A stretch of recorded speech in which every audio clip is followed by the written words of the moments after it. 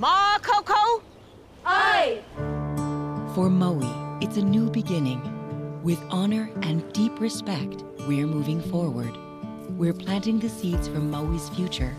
We're ready to get people back to work, ready to get our economy going again. It's our chance to start over, to envision and build an even better Maui. More resilient, more sustainable. We all have to do our part, and we'll make this happen, working together. We're ready. Ready. We are ready to work. Ready to serve. We are ready to guide you. Ready. Ready. We're ready. All ready. Ready. Ready! We are ready. For more information, visit macocomaui.com.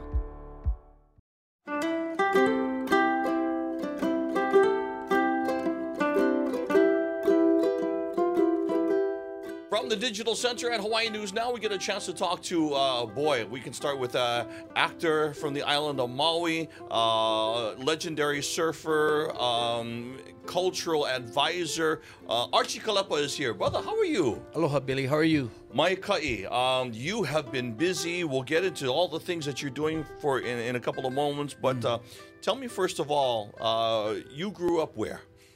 I grew up in Lahaina, Maui. I was born in Maui. I was there till about maybe second grade. Then I was here all the way to 8th grade. And I told my parents I'm going home. And I went back to Lahaina. They said, well, if you're going home, you cannot stay with family. So I boarded at Lahaina Luna for 4 years. And I never left. What was life like on Maui? When you were there on Maui? What was growing up there like? You know, I had my older brother and my older sister were there. My grandparents from both sides were there, so it was really, really nice. It was a small town back then. You know, I did a lot of fishing with my grandfathers. It was just an amazing time. And then, you know, it went from a mill town, a sugar mill town, to a boosting tourism place that it changed. It completely changed. Front Street became alive with music and you know, it became a booming place for tourism. And it was sad in a sense that it was no longer small. There was a big influx of surfers, guys wanting to work in the restaurants.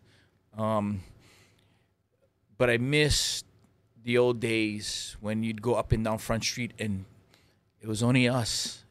I remember going to the theater with my brother, my older brother, and riding our bicycles. And it was pretty simple back then. And it's really changed. And, you know, the transformation, the shutting down of the mill has, it just, without us even really knowing, it just overwhelmed Lahaina. And today, you know, it's all gone. So we have a, as Keamoku would say, we have a restart button. And so here we are.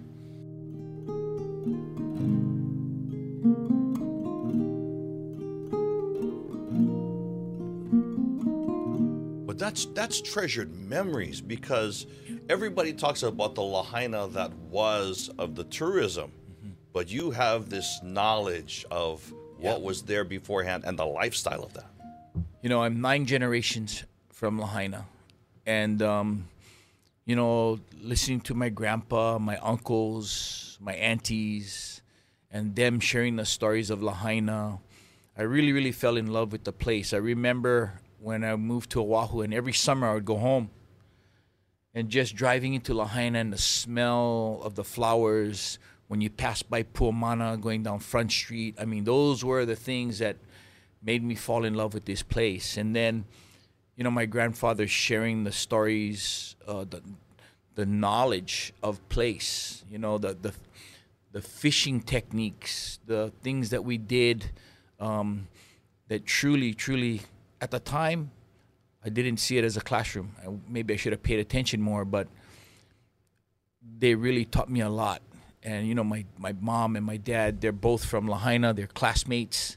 And just listening to their stories is really funny because my daughter interviewed my dad the other day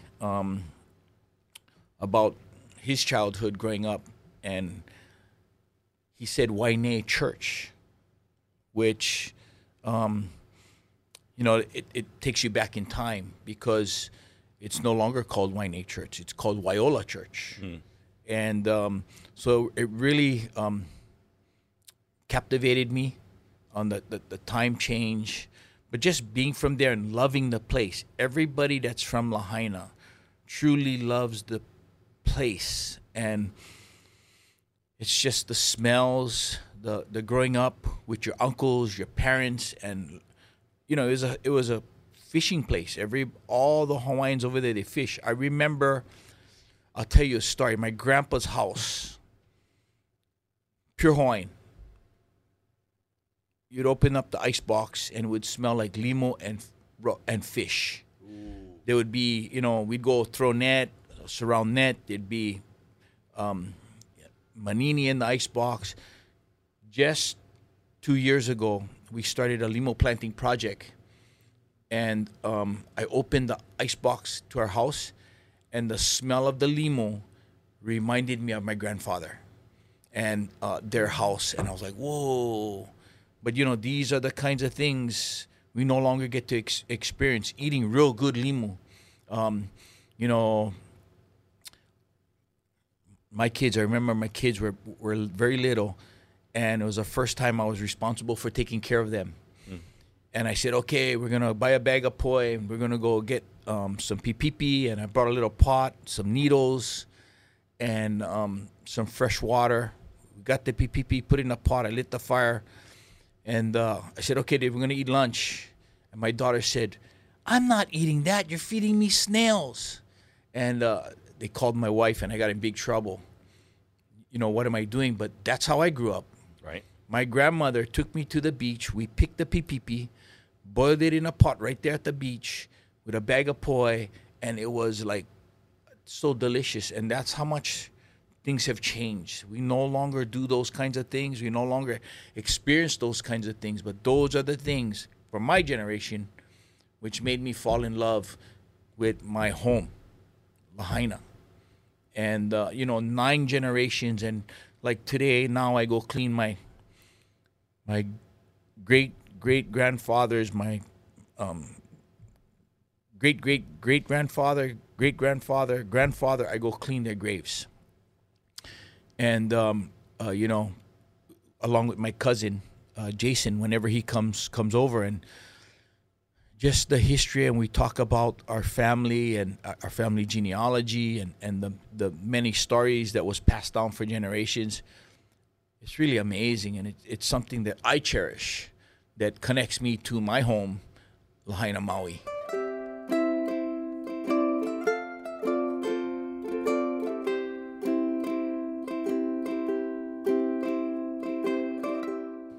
This is awesome that you are doing this, but that your daughter is also interested in these stories. Yeah. And bringing them to life. Yeah. We may not be able to see exactly through those eyes, but knowing that those stories exist, those smells exist. Yeah. Of time and place. There's nothing that can take you back like music and smell and stuff like that. You know, it's you know, like today, like I drive down Front Street and everything's burned down. I no longer smell those smells. Just like the limu that used to be there, you no longer smell those smells. I hope that when we rebuild Lahaina, that we can bring that all back. And, you know, my daughter's generation is a lot different than mine. Their view of Lahaina is way different from my view. My view is way different from my parents' view. My parents' view is way, way different from their parents. And that's just change, the change that's happened. And I think there's a mourning for us to get some of that history back that that really represents Lahaina, beyond the whaling years. You know, Lahaina was really not a whaling capital. It was a Hawaiian capital of the Hawaiian Kingdom, is what it was. And so things like that, I think, as we begin to rebuild Lahaina, those are the things that are super important for us to remember and instill and be a part of the rebuild. Do you think, now as we look forward for Lahaina, you know, you have these memories and these things that you want to instill into the upcoming culture of place. Do you think that there's enough people, do you think that people will understand the concept of what you are trying to bring? Because they were never part of that reality, you know what I mean? They were part of a different reality, a different time. And understandable that you have to move forward, but you move forward with bringing the past with you, right? Well, you know, I think there's enough remnants of old. When you look at the Lahaina courthouse, you look at the prison, the Baldwin House, there's enough of that we can capture and use that as not only a piece to rebuild Lahaina, but also a chance to dabble into the true history and use that as a part of how do we share Lahaina. The stories, the real stories, the history of Lahaina. It is so important moving forward. Tourists, when they come here, they're starving for these stories, these kinds of educational pieces. What we have to get away from in a tourist sense, we can no longer give sunset Mai Tai tours on catamarans. We have to give them a tour of education. When we do this sunset tour, instead of serving Mai Tais and giving them entitlement, we talk to them about the history of place. We talk to them about the aupua'as and the stories that happen within those aupua'as, so that when they get off of that sunset tour, they become educated and have a sense of respect for place instead of entitlement. And so that's the shift that needs to happen within the industry, within this tourist industry. That shift needs to happen so that people can truly respect, as visitors, our place that we call home. I've had this discussion with Zachary Lum in different aspects, not necessarily Lahaina, but it's that respect of place, that knowledge of place. And once you begin to understand the importance of place, then, you know, for Malihini, hopefully they take that knowledge and love and, oh, I love this. This is, and then they go back and learn about their own place. Yeah. You would hope, right? Yeah. Well, you know, not only that, it allows us to educate ourselves.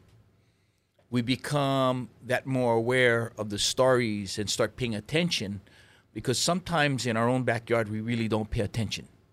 So we begin to pay attention and want to be engaged, so that when we're asked the question by the Malihini, we can give them the right answers. And so I think this is a really good time and place, not only for the industry, but for us as a people, is we really need to take ownership of how do we share our place, our home.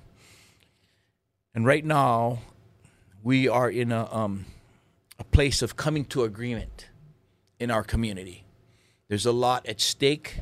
There's a lot that everybody is worried about. There's trust. There's distrust. So we have to sit down at the table and talk about all of these things and allow the leaders of those particular things to lead and back them up, because at some point in time, it'll be others that will lead. And I think we have to give respect to that, so that we can move forward as a community.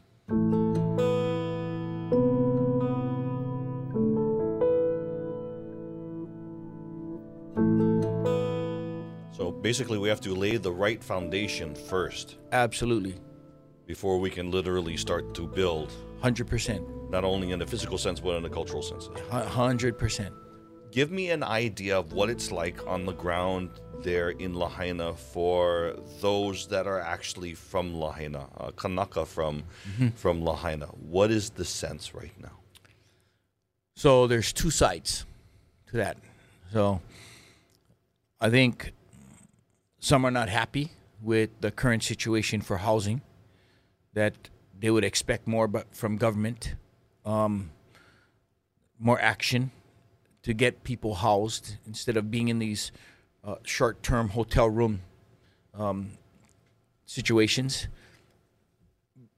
And then there's the others that are trusting government, that is part of the process, the everyday process, that understand that it is a process. I'll say this. For me, is working with government every day and understanding the true difficulties of trying to find housing, the lack of inventory. And I'm not talking about land, I'm talking about water that allows us to put up housing. These are real issues that we're facing, and I'm part of the mayor's advisory. And one of the thing that I'm tasked with is housing. And I cannot tell you, every piece that we came to was a roadblock. So I appreciate the process of things, because I too at one time was like, we're not doing things quick enough, fast enough. And I appreciate the mayor's steadiness to hold back. Because if we rushed right in, it's like this. When you're doing our ocean rescue, if you rush right in without any knowledge of place, without any knowledge of who you're looking for, you end up getting yourself in trouble. And sitting back, using the process to make good, sound decisions, I understand what that is. And I appreciate the mayor's ability to recognize that and not make hasty decisions, including the governor. It's a difficult place. Lahaina is a difficult place. Every day we drive by and look at the ash. My house did not burn down.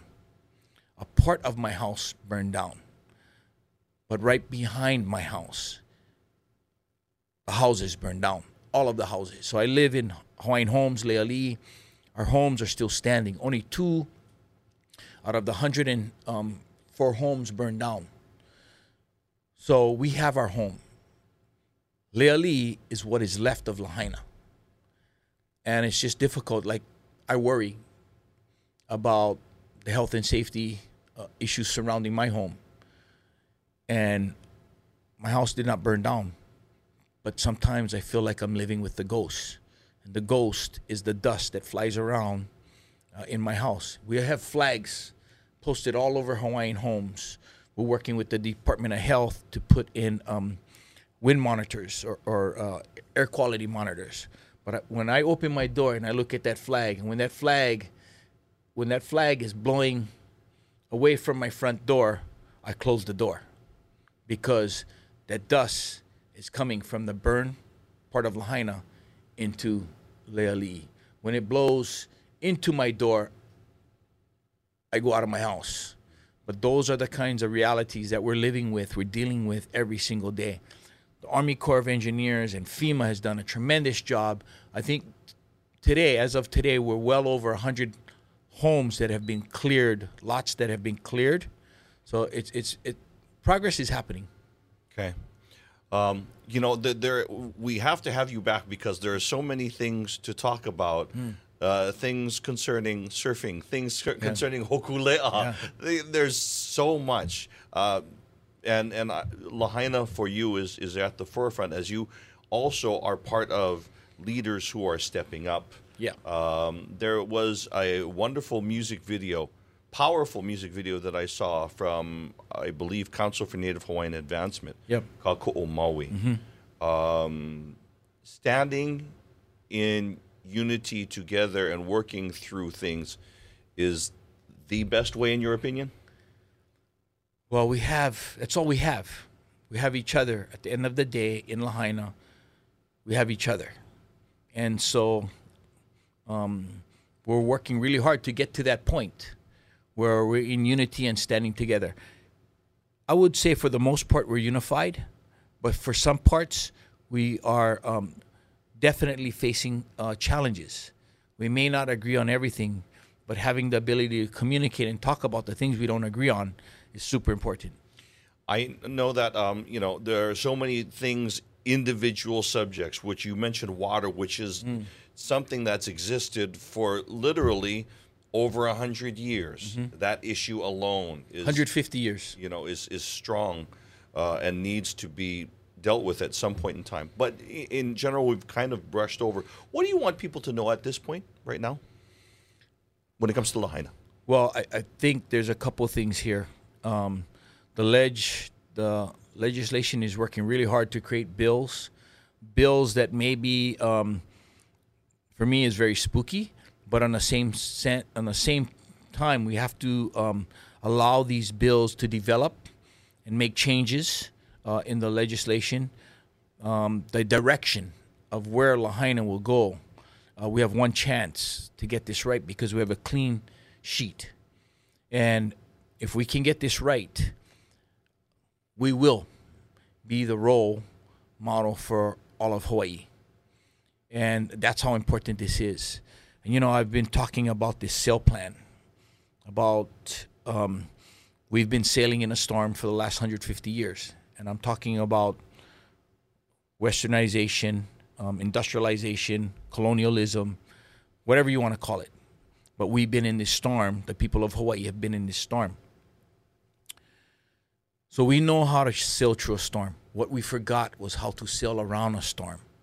We need to relearn and rethink about how we avoid the things that's put Lahaina in this situation in the future, and that is learning how to sail around a storm. We have to rebuild this canoe. We have to fix this canoe. We have to come up with a sail plan. And this sail plan is so critical for the next 5 generations and beyond, that when we create this sail plan, which everybody has a right, not just people from Lahaina, but people from Hawaii, have to put their mana'o onto this sail plan. But when you do that, think about this. You're putting your grandmother on that canoe, and you're putting your 1-month-old child on that canoe. They don't have the ability to make decisions. But that's the risk. So when you write your mana'o to that sail plan, you're going to think long and hard, because that's a sacrifice you have to make for the success of this Lahaina canoe to find the land that it once knew.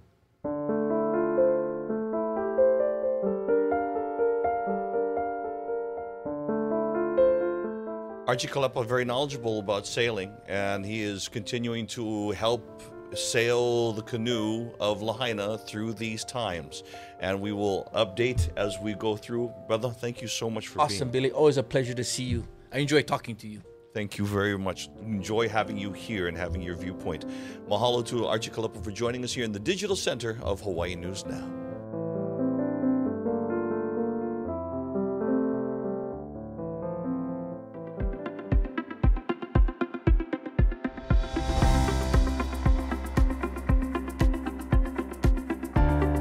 Mahalo for listening to Island Beat. You can listen to any of these shows anytime and anywhere you go. Head to hawaiinewsnow.com/podcasts. Malamapono, aloha, a hui ho.